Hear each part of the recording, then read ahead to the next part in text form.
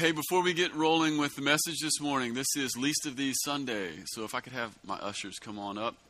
Once a month we receive an offering that we call the Least of These offering. It goes 100% to help the poor and the needy in Campbellsville. You guys can go ahead and just start passing those baskets right now.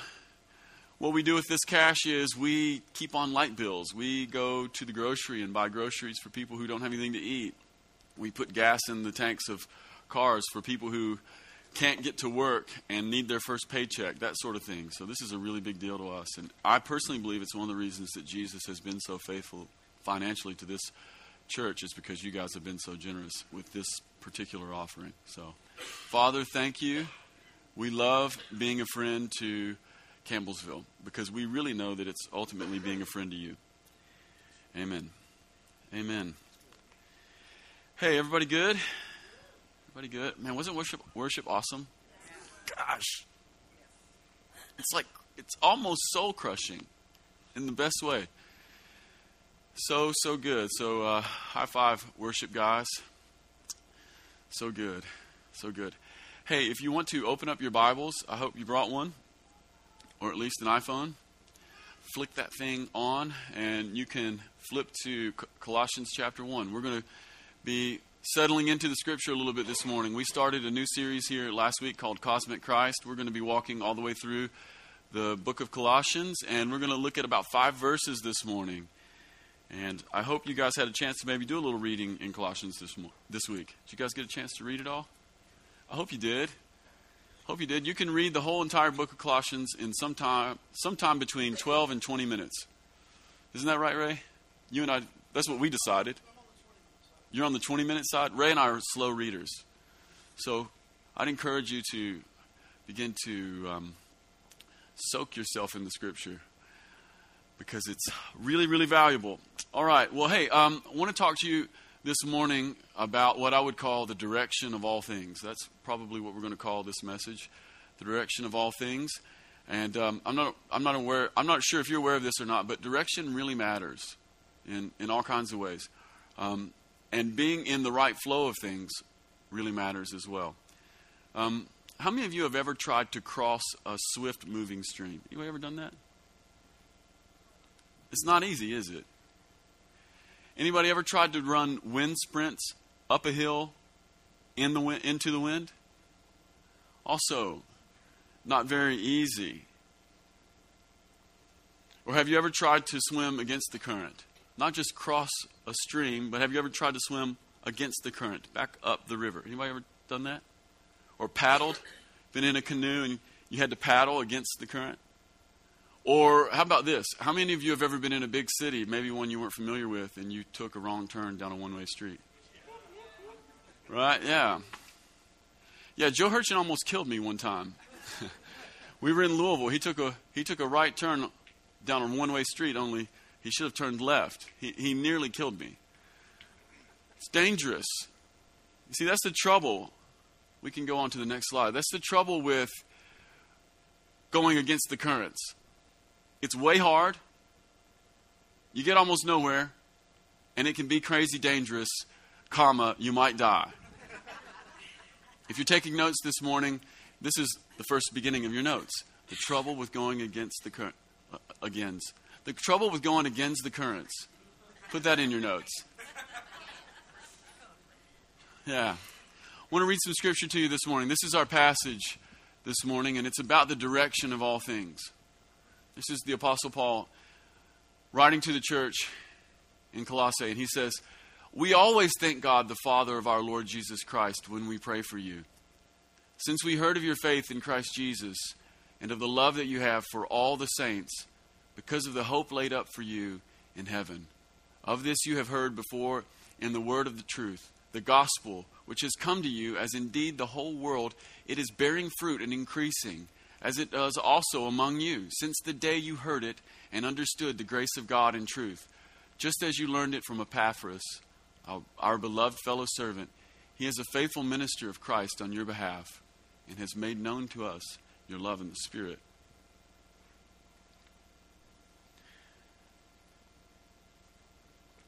The The trouble with going against the currents is that it's really hard. You get almost nowhere. You look foolish. And sometimes, in the case of turning down one-way streets the wrong direction, it can be crazy dangerous and you might even die. The truth is this morning that some of us have found our identity against going in the grain. We found our identity just in going against the grain. Confessing the whole time that the splinters don't hurt. Anybody in here done that? Like, I've actually found my identity in going against the grain. Whatever everyone else does, I'm going to go the exact opposite. And the entire time, I'm going to convince myself and try to convince you that the splinters really don't hurt. And while there are some streams that require resisting, the Christian life can't adequately be contained in any metaphor that encompasses the idea of resisting, fighting, or struggle. There are some things in the world right now that need resisting, but if you take on a worldview, or if you apply a resisting narrative to your life, you will not live the abundant, full life that Jesus is inviting everyone into. You may end up resisting as a byproduct of another kind of worldview, but to take on a worldview of resistance, that the world needs resisting, that there are evils in the world that must be resisted, there are bad people, that there are governments, that Barack Obama must be resisted, that healthcare must be resisted, that put in your own thing, whatever you want to do there, just put it in. Like, to take on this idea that Christians are resisting is invariably to divorce yourself from the abundant life of Jesus. I've met a bunch of people who resist. They're miserable. Every one of them. Every one of them. See, the Christian life isn't about going against the grain necessarily, and it isn't necessarily about resistance.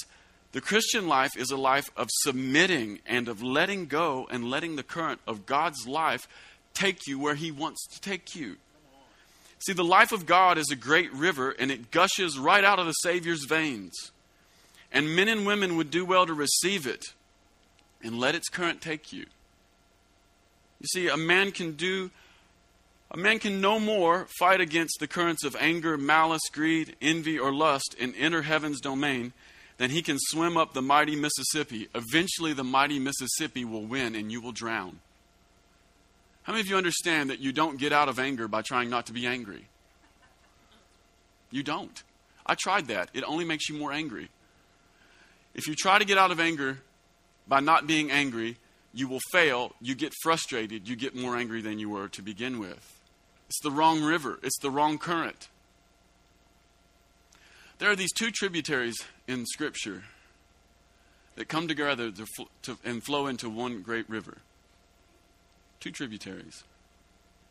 There's this one tributary, and it's the Savior's blood. It flows out of His hands and out of His feet and out of His head. And then there's this other tributary, and it flows out of His side, and it's water.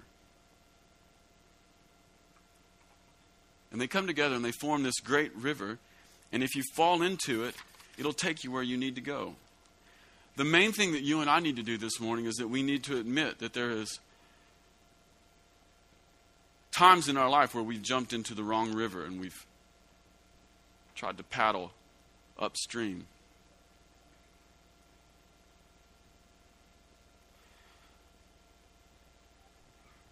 Let's go back. Let's go back to the Scripture. Colossians chapter 1, 3 through 8. There's a flow here. There's a flow here, and you can miss it. This is a current text. This is a text where you find your whole life. And the main thing to do with this kind of a text is don't get lost in the run-on sentences. You can get lost in the run-on sentences with St. Paul. But St. Paul has all kinds of run-on sentences because I don't know if you're aware of this, but rivers don't come in little packages, neatly and tightly ordered. Rivers just flow. So this is a passage that has flow. This thing just keeps going. It doesn't come in manageable little stops and breaks. The run-on sentences actually hint at the fact that Paul has tapped into something much, much bigger and much, much deeper. It's actually an extended metaphor, whether Paul knew it or not, of the river of life. And the river of life has flow. The river of life has flow. Not only that, but you should probably read this passage while listening to John Coltrane.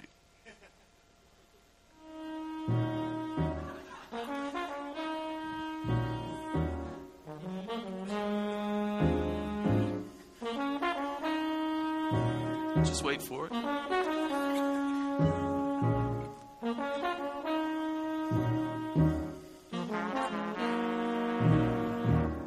Don't get in a hurry.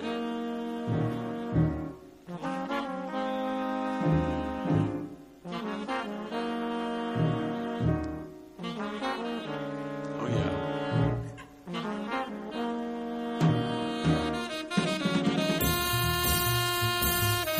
Now we can read it. Now we're in. We can't get away from it now. Right? You feel it. This is the sort of passage we're dealing with. We always thank God, the Father of our Lord Jesus Christ, when we pray for you. Since we heard of your faith in Christ Jesus and the love that you have for all the saints because of the hope laid up for you in heaven. Of this you have heard before in the word of truth, the gospel, which has come to you as indeed the whole world. It is bearing fruit and increasing as it also does among you since the day you heard it and understood the grace of God in truth. As you learned it from Epaphras, our fellow beloved servant.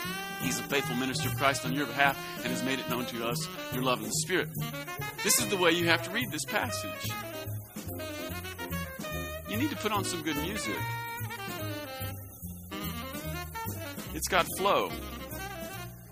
And you should notice that this passage in some ways starts at the destination and flows backwards to the source.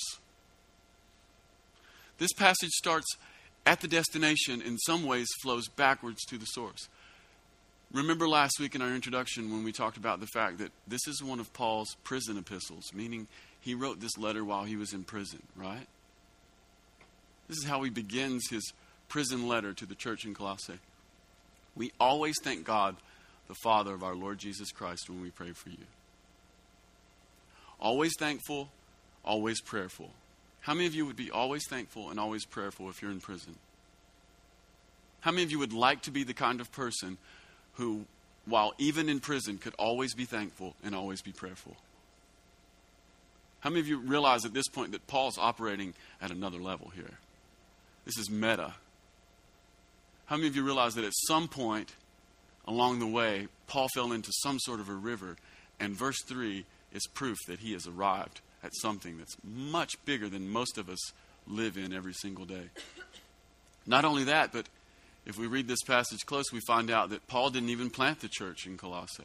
So he's always thankful and he's always prayerful for people who are not even among him, not even a part of his particular work, people he doesn't even know. A lot of us in the room have moments of being thankful. A lot of us in the room have moments of being prayerful, me included. Usually my thankfulness and my prayerfulness centers completely on me, if I'm being honest. I'm most thankful when I'm getting good things, and I'm most prayerful when I'm not getting good things. But how many of us realize that there's another level here even of being thankful for other people, for the work that Jesus is doing in others, and being prayerful for other people even while you're in prison? See, if I was in prison, I would be praying, God, would you get me out of here? I'm not thankful at all, right? Paul's always thankful, always prayerful. Sort of the destination, if we could put it that way.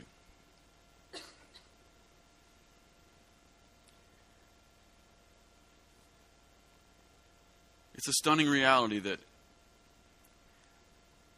some amazing kingdom stuff had become a real part of Paul's life. But I'd like to suggest that there is something more fundamental, more basic, which drives his thankfulness and prayer.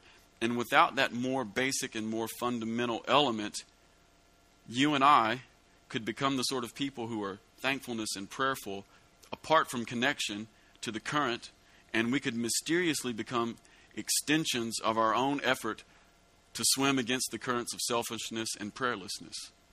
See, if you become a thankful or a prayerful person apart from the current that Paul's in, all you're really doing is trying to swim against your own selfishness and prayerlessness. How many of you ever started praying or ever tried to become a more grateful person just because you realized that you were selfish and prayerless? How many days does that work in a row? if you're good, about 3. The only way to get to where Paul's at is to follow the current back to the headwaters and get connected. So here's what we need to do. We need to follow the current right up to the headwaters. And this is what Paul is swimming with.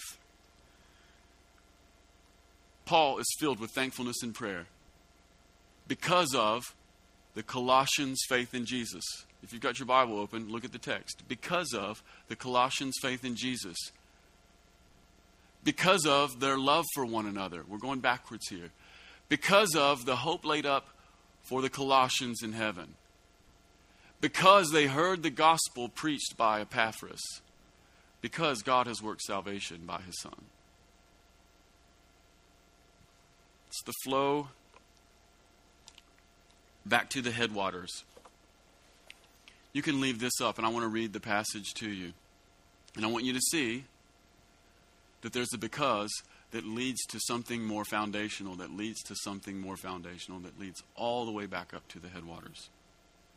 Paul says, we always thank God, the Father of our Lord Jesus Christ, when we pray for you, since we heard of your faith in Christ Jesus and the love that you have for all the saints. He's thankful and he's prayerful because he's heard that they have faith in Jesus and that they love one another. And they love one another because of the hope laid up for them in heaven. Of this you have heard in the word of truth, the gospel which has come to you, as indeed the whole world is bearing fruit and growing, as it also does among you, since the day that you heard and understood the grace of God in truth, just as you learned it from who? Epaphras, our beloved fellow servant. He is a faithful minister of Christ on your behalf and has made known to us your love in the Spirit.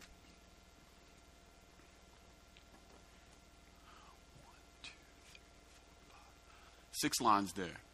5 of those are explicit in the text, and 1 of them is implicit. The first 5 are explicit. They're clearly in the text. And because God has worked salvation by his Son is implicit.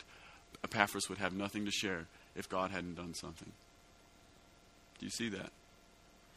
And what God has done in his Son is the headwaters. That's the stream. That's the current that's moving the kingdom. The river of life has flow.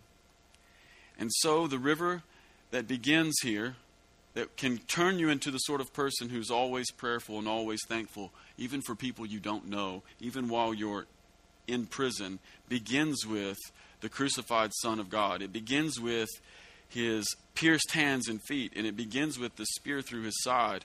It begins with the blood and water meeting to form one great river. The question, though, is, can you see it? Can you see it? Can you still see the Son of God? Can you still see Jesus? One of the things that happens after you begin to live in church a while is it's actually really easy to get disconnected from the crucified, lay down his life Son of God. It's really easy to forget about that. You just get into all kinds of other things.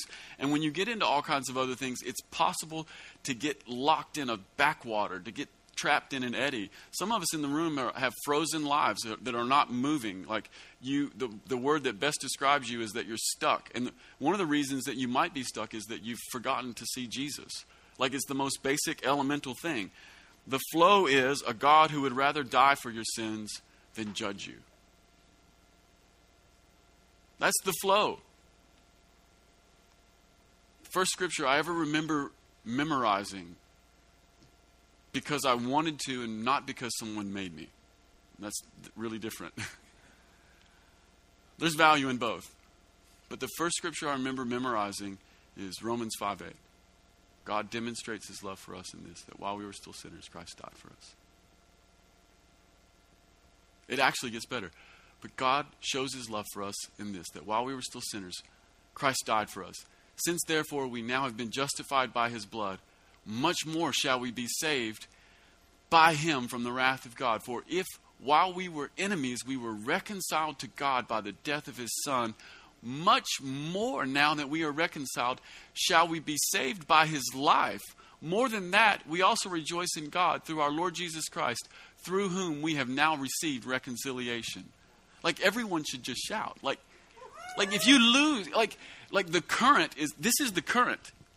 And don't let any super spiritual person try to tell you that anything is the current other than this.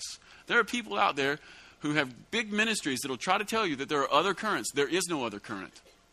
This is the current. If you lose momentum, if you start really trying to work it up, if you start trying to resist things and swim against the currents of culture, man, you're in the wrong river. You got to get back in this river right here. The one where Jesus loved you and laid down his life, even when you didn't like him and wished he would leave. That's the river. See, seeing Jesus changes everything. The flowing life is rooted in what God has done. And we never grow up from that. We never grow up from that. Some Christians are trying to grow up from Jesus crucified, buried, dead, and resurrected. I'm here to tell you, you never grow up from that. You can never lose your sense of wonder at the cross of Jesus. There is no higher revelation. There is no greater vision. There is no more wondrous wonder. Seeing Jesus changes everything, including me. If you see Jesus, you get changed. Here's what I mean. I want to talk about all those things that we looked at in the passage in Colossians. Let's put it back up. Colossians passage. I want to show you how seeing Jesus leads to always being thankful, prayerful, having faith, loving the saints, and hearing the gospel. Seeing Jesus leads to all of those things. See, when you see the God who comes to man, and not just any man, but man in his mess, and rather than judging man in his mess, lays down his life, it will cause you to trust him. I mean, that's essentially the gospel. God sees people, they're really messed up, and he comes to them and he lays down his own life. And because of that, I can trust him. Can you trust a God who lays down a life for other people rather than judge them? See, we call trusting faith. I actually like trusting better as a word than faith. Faith is so crusty. Only because we've made it crusty.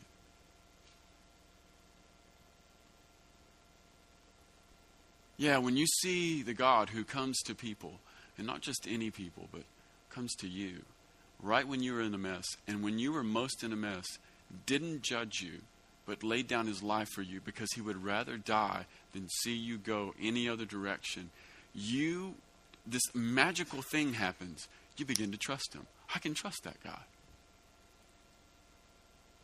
And when you begin to trust, faith sprouts in your heart. You see, God did not throw the young virgin into the volcano.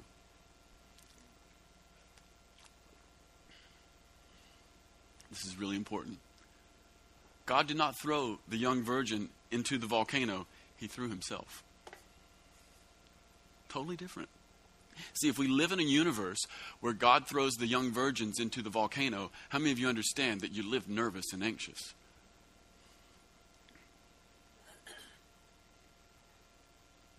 He might choose me.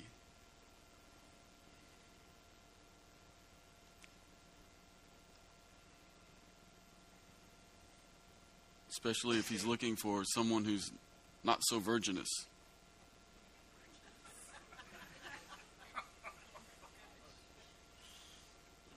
Tweet that. God didn't throw the young virgin into the volcano. He threw himself. He threw himself into our fire. And so I no longer have to live in fear, and I no longer have to run away. That God is trustworthy. And when you realize that God is trustworthy, faith grows. Not only that, but seeing the God who so loved the world that he gave his own son, when you really see the God who so loved the world that he gave his own son, it will cause love to grow. It will cause love to grow in your life. See, our lives have been intersected by perfect love in person. One of the great things about the gospel is that God didn't send a text message, he didn't send a letter, and he didn't send middle management. See, when you're the boss, being the boss comes with a lot of privileges. Bosses usually have the best phones, the best cars, the best computers. And the main thing that bosses have that's really great is they have middle managers. And the main job of the middle manager is to do everything that the boss doesn't want to do. Right? And when the world was completely absorbed in filth, God did not send a middle manager to take care of the issue. He came himself. God gave his own for the sake of love. And he let the leper touch him. And he ate with Zacchaeus, the most hated guy in town. I've been loving on some Zacchaeus lately. Shortest, richest, meanest, most vile little guy up a tree. Jesus comes by and says, I'm going to your house, bro. The middle managers never go to eat with Zacchaeus.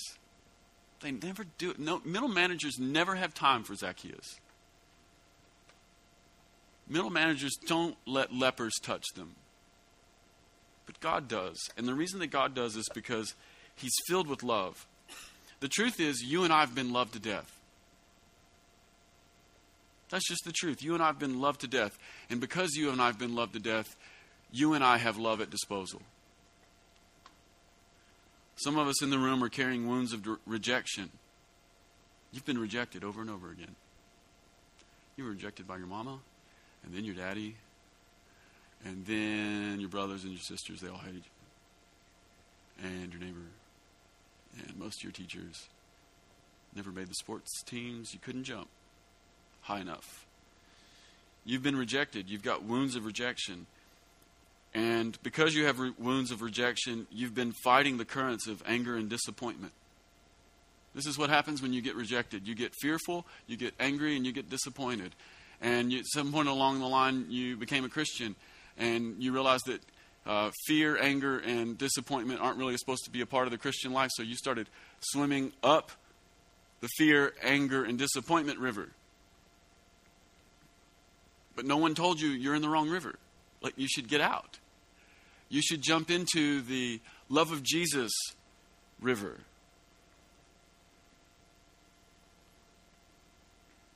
The reason you need to jump into the love of Jesus river is because you can't be more rejected than you are accepted. You can't. If everybody in the world said, I hate you, it is of no consequence because the Son of God says he loves you.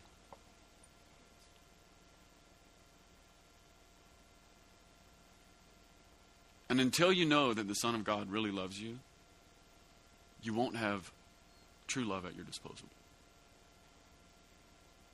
You'll have the fake versions that come from trying to swim up false rivers. You'll build up big muscles. People will think you're so strong.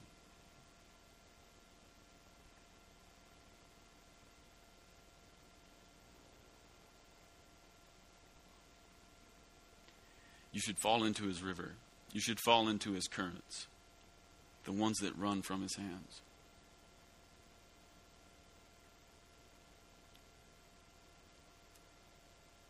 And when you see the God who died for you, and the God who died for me, and when you see that he was raised up by his Father's power, your life becomes filled with hope. Hope. Every time you read the word hope in the New Testament, I want you to think about the resurrection. Hope is not wishful thinking. Hope is a continuation of what God started in the empty tomb. But you and I don't have access to hope until we see the God who was crucified, dead, buried, and raised. Some of us in the room are swimming up rivers of hopelessness. You've been disappointed. You've been building up great big shoulder muscles, swimming against the currents of disillusionment. I'm here to tell you, you're in the wrong river. See the resurrected Lord of everything. See the resurrected Lord Jesus. And that's where hope begins to grow. Because the resurrection means that God is at work in the world. that he's already started to change everything. That his Genesis 1 plan hasn't been scrapped. It never was scrapped, and he's rebuilding it. Every single thing, right down to the soil beneath our feet. Everything is going to be restored. The earth is not going to burn up. We're not leaving the planet. No one is. Heaven is coming down, and he is going to rebuild, restore, renew everything. Everything. God's plan was never, there was never a blip. There was never a, wow, I wonder what I should do next. It is that he has already done something in the resurrection of his son, and that resurrection means that every single thing else is going to be renewed. Everything is going to be renewed. Right down to relationships, right down to the way world economies work, right down to the way that the trees and your garden grows. Every single thing is going to be renewed. And there's reason for hope. We can have hope even if things are not okay right now. There's enough people in the room that I already know this. Some of you guys have really jacked up lives, and not everything is okay. The good news is that Jesus has been resurrected, meaning everything is going to be okay. Paul says of Jesus, he's the first fruits. I love this image. I've talked to you guys about this before. When I was a kid, I lived on a strawberry farm. And at a certain point in May, we would walk down the rows of strawberries, and there would, on one magical day, there would be the first ripe strawberry. The quickest one got it. And without delay, ate it. We just ate the one ripe strawberry. The rest of the field is green. However, because there was one, there will be more. Jesus is that first ripe strawberry of spring. Rest assured, everything's going to ripen up. Everything's going to get better. Everything's already going to happen. You can have hope. Like the hope that Paul is talking about here. The hope laid up for you in heaven. The hope laid up for you in heaven is a resurrected Son of God. And you won't have hope until you see the resurrected Son of God. You can watch Oprah. You can take all the supplements that Dr. Oz says. You can read every periodical. You can get a self-help book a week, and you will not have hope. Hope is in a river that runs from the Savior's veins. God is at work right now, and he's working through the pain. Not always around the pain, through the pain. That's the message of the resurrection. Not always going around. You and I, the thing we like to do is we want to go around the pain. And I get it, man. Nobody wants to get hurt. But God is oftentimes working right through it. And when you see what God has done in Jesus, has done, and is currently doing in Jesus, really seeing that, having your eyes and your heart and your ears opened up to that, when we grab a hold of that revelation, you and I will become Epaphrases. You and I will become Epaphrases. You and I will become men and women filled with a message. You can't swim against the currents of government, or no prayer in schools, or some other false river. It's the wrong river. Fall into the currents of Jesus' magnificent life. If you see Jesus, everything begins to flow. Everyone who sees Jesus has a message. You know, one of the things I really hate, and I'll be honest with you about this, I'm even a pastor, and I'll tell you this. One of the things I always hated was this pressure that was always, like anytime somebody talked about like evangelism or sharing your faith, there's this like pressure. And mostly what they were talking about is how to effectively manipulate people. It's true. That's mostly what they're talking about, right? Anybody in the room ever been manipulated by a well-meaning Christian? That's not what we're talking about right now. Okay? That's not what we're talking about. Everybody in the room's probably been manipulated by a well-meaning Christian. Somebody who asked you, if you died right now, do you know where you're going tonight? That question misses the whole point, by the way. If you live tomorrow, do you know What's hell no? Like, if you wake up tomorrow, are you going to have abundant life? That's a way better question than if you die tonight, do you know where you're going? I hate that question. So I'm not talking about that. But what I am talking about is that everybody who meets Jesus and everybody who sees Jesus becomes a man and a woman who has a message. Everyone. And you know what? The message that Jesus gives you isn't manipulative. It isn't. It has a current, though. There's a ring of truth to it. There's a weight to it. There's a heaviness to it. There's a depth. It's a wide and a deep river, and it's got current. And if you've been around Jesus, people just know. People just know. You ever met a saint who had been around Jesus and you were just like profoundly changed forever? Yeah, come on. See, one of the things that God wants to do to every single person in this room is he wants to turn you into an Epaphras. But you can't be an Epaphras by worrying about a world that's going to hell. If you worry about a world that's going to hell, you become a manipulator. You do. You become a manipulator, and I'm not entirely sure that we're even giving people the real deal. However, if you see the Son of God, the one who came to you when you were most jacked up and laid down his life, the Son of God who would rather take on your death, the Son of God who threw himself into your volcano and then was resurrected, and then later came and said, you know what, Stephen, you're my friend. If you meet that guy, then you become an Epaphras, a man with a message that requires no manipulation. No manipulation. And I believe that the Son of God wants to turn everyone in the room into a man and a woman with a message. Paul was blinded, and he was blinded into seeing.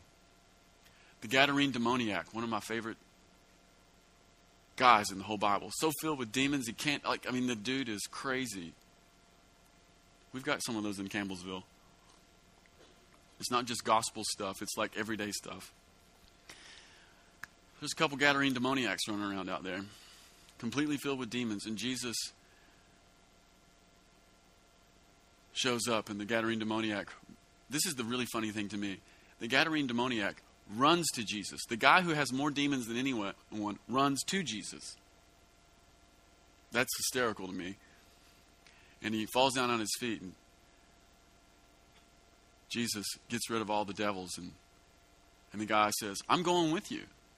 And Jesus says, no, you're not coming with me. Go back home and tell everyone what I did for you. Can you do that? See, the Gadarene demoniac is probably my favorite evangelist Epaphras in the whole Scripture. A man who met the resurrected Son of God. A man who met Jesus. A man who met him, had an encounter, and just went home and told everyone. By the way, Jesus comes back to that territory later, and everybody knows who he is. Everyone knows who he is. Not only that, but thankfulness and prayer are both rooted in what God has done and is doing. Thankfulness is essentially always about seeing God in everyday life. That's what thankfulness is. It's seeing God in life. Nothing more, nothing less. Psalm 100, verse 4 says, enter his gates, right? Enter his gates. You come into his presence with thanksgiving. That's what the Scripture says. If you see God in life, you encounter his presence. It's perfect sense. And thankfulness for others, the kind of thankfulness that Paul has in Colossians, comes from knowing that he has me. Now, this is a really big deal, okay? Some of us can see God in life, but there's a different kind of thankfulness that Paul has. Paul doesn't just see him in life, but it's the kind of thankfulness that knows that God has me. Like he totally has me. Totally covered. And this kind of thankfulness and awareness of God builds into us the knowledge and the revelation that the kingdom of heaven is not a zero-sum game. Do you guys know what a zero-sum game is? This is what a zero-sum game is. Richard and I play. If Richard wins, Richard winning means that I lose. There's $100. If Richard grabs 80, I can only have 20. Most of life is a zero-sum game. And most of us approach God as though the kingdom of heaven was a zero-sum kingdom, meaning that if God was good to Richard, he was good to Richard at my expense. This is not true. This is not true. The kingdom is so wide and so deep, and the love of Jesus is so profound that the river that runs from his hands and from his side can be good to Richard and good to me. And for God to be good to Matt and Tasha never takes away from me. Ever. Ever, ever. God has unlimited love, and he has unlimited kindness, and there's no need to ration. No need. In prayer, the kind of prayer that we see in the Apostle Paul, it comes from seeing what God has done. When you see what God has done in Christ Jesus, when you see the rivers that flow from his hands and from his side, confidence comes.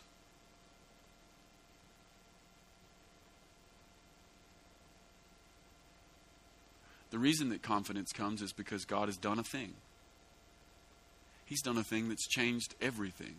If you can see what God has really done in his son Jesus, if you can really see the depth and the breadth and the height to which God has actually done everything, there's a confidence that comes. And it's the kind of confidence that builds in you and I the willingness to ask. That's what prayer is. Prayer is confidence in God will do something.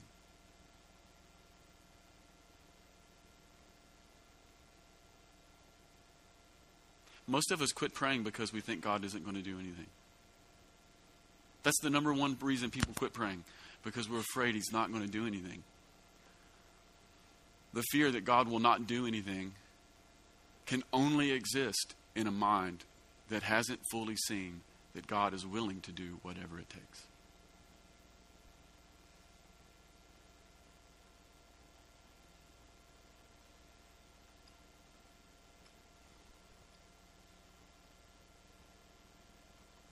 He's willing to do whatever it takes.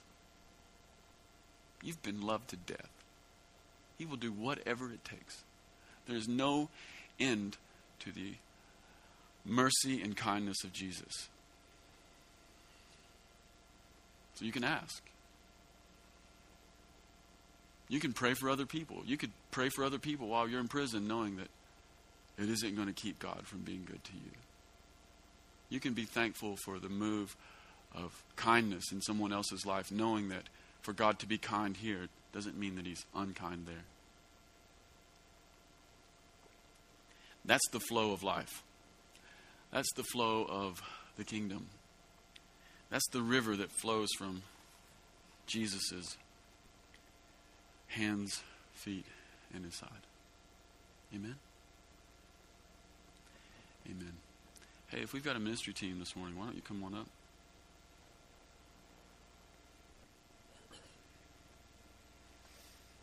I'm going to pray for everybody, and after I'm finished praying, if you need to respond in any way this morning, you come on up. If you're sick in your body or you just need to respond to the message, we've got some people here who want to pray for you. Not just will, but they want to.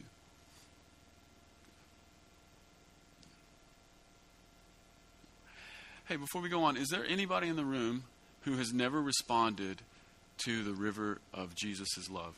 Anybody in the room who has never said, you know what, Jesus, I trust you, I see you, and I trust you? Anybody? Anybody need to respond to Jesus for the very first time? If you do, just stand up where you're at.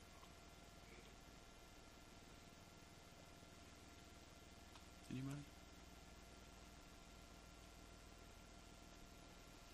Okay, amen. Hey, why don't the rest of you guys stand up? I want to pray for you.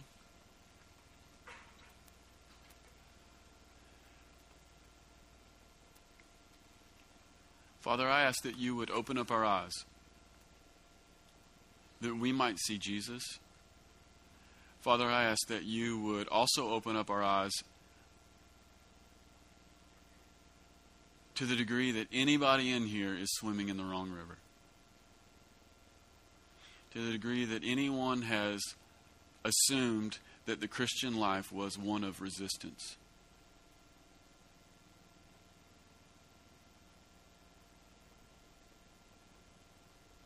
Father, I ask that you would sweep us away in the currents of Jesus' love. Father, I ask that you would show everybody here those tributaries that run from his hands, and that tributary that runs from his side and his head and his feet. God, that forms one great river with a current that will take us all the way in.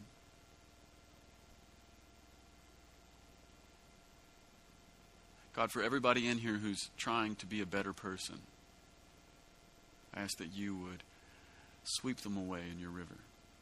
God, for everybody in here who's trying to be a prayer person, just grinding their faces off, trying to be a prayer person, Father, I ask that you would sweep them away in your river.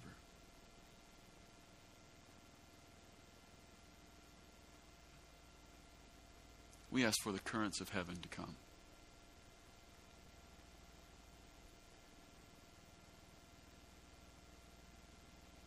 I ask for the kindness and the love and the mercy, the currents of kindness, love, and mercy to come and gather all your sons and daughters.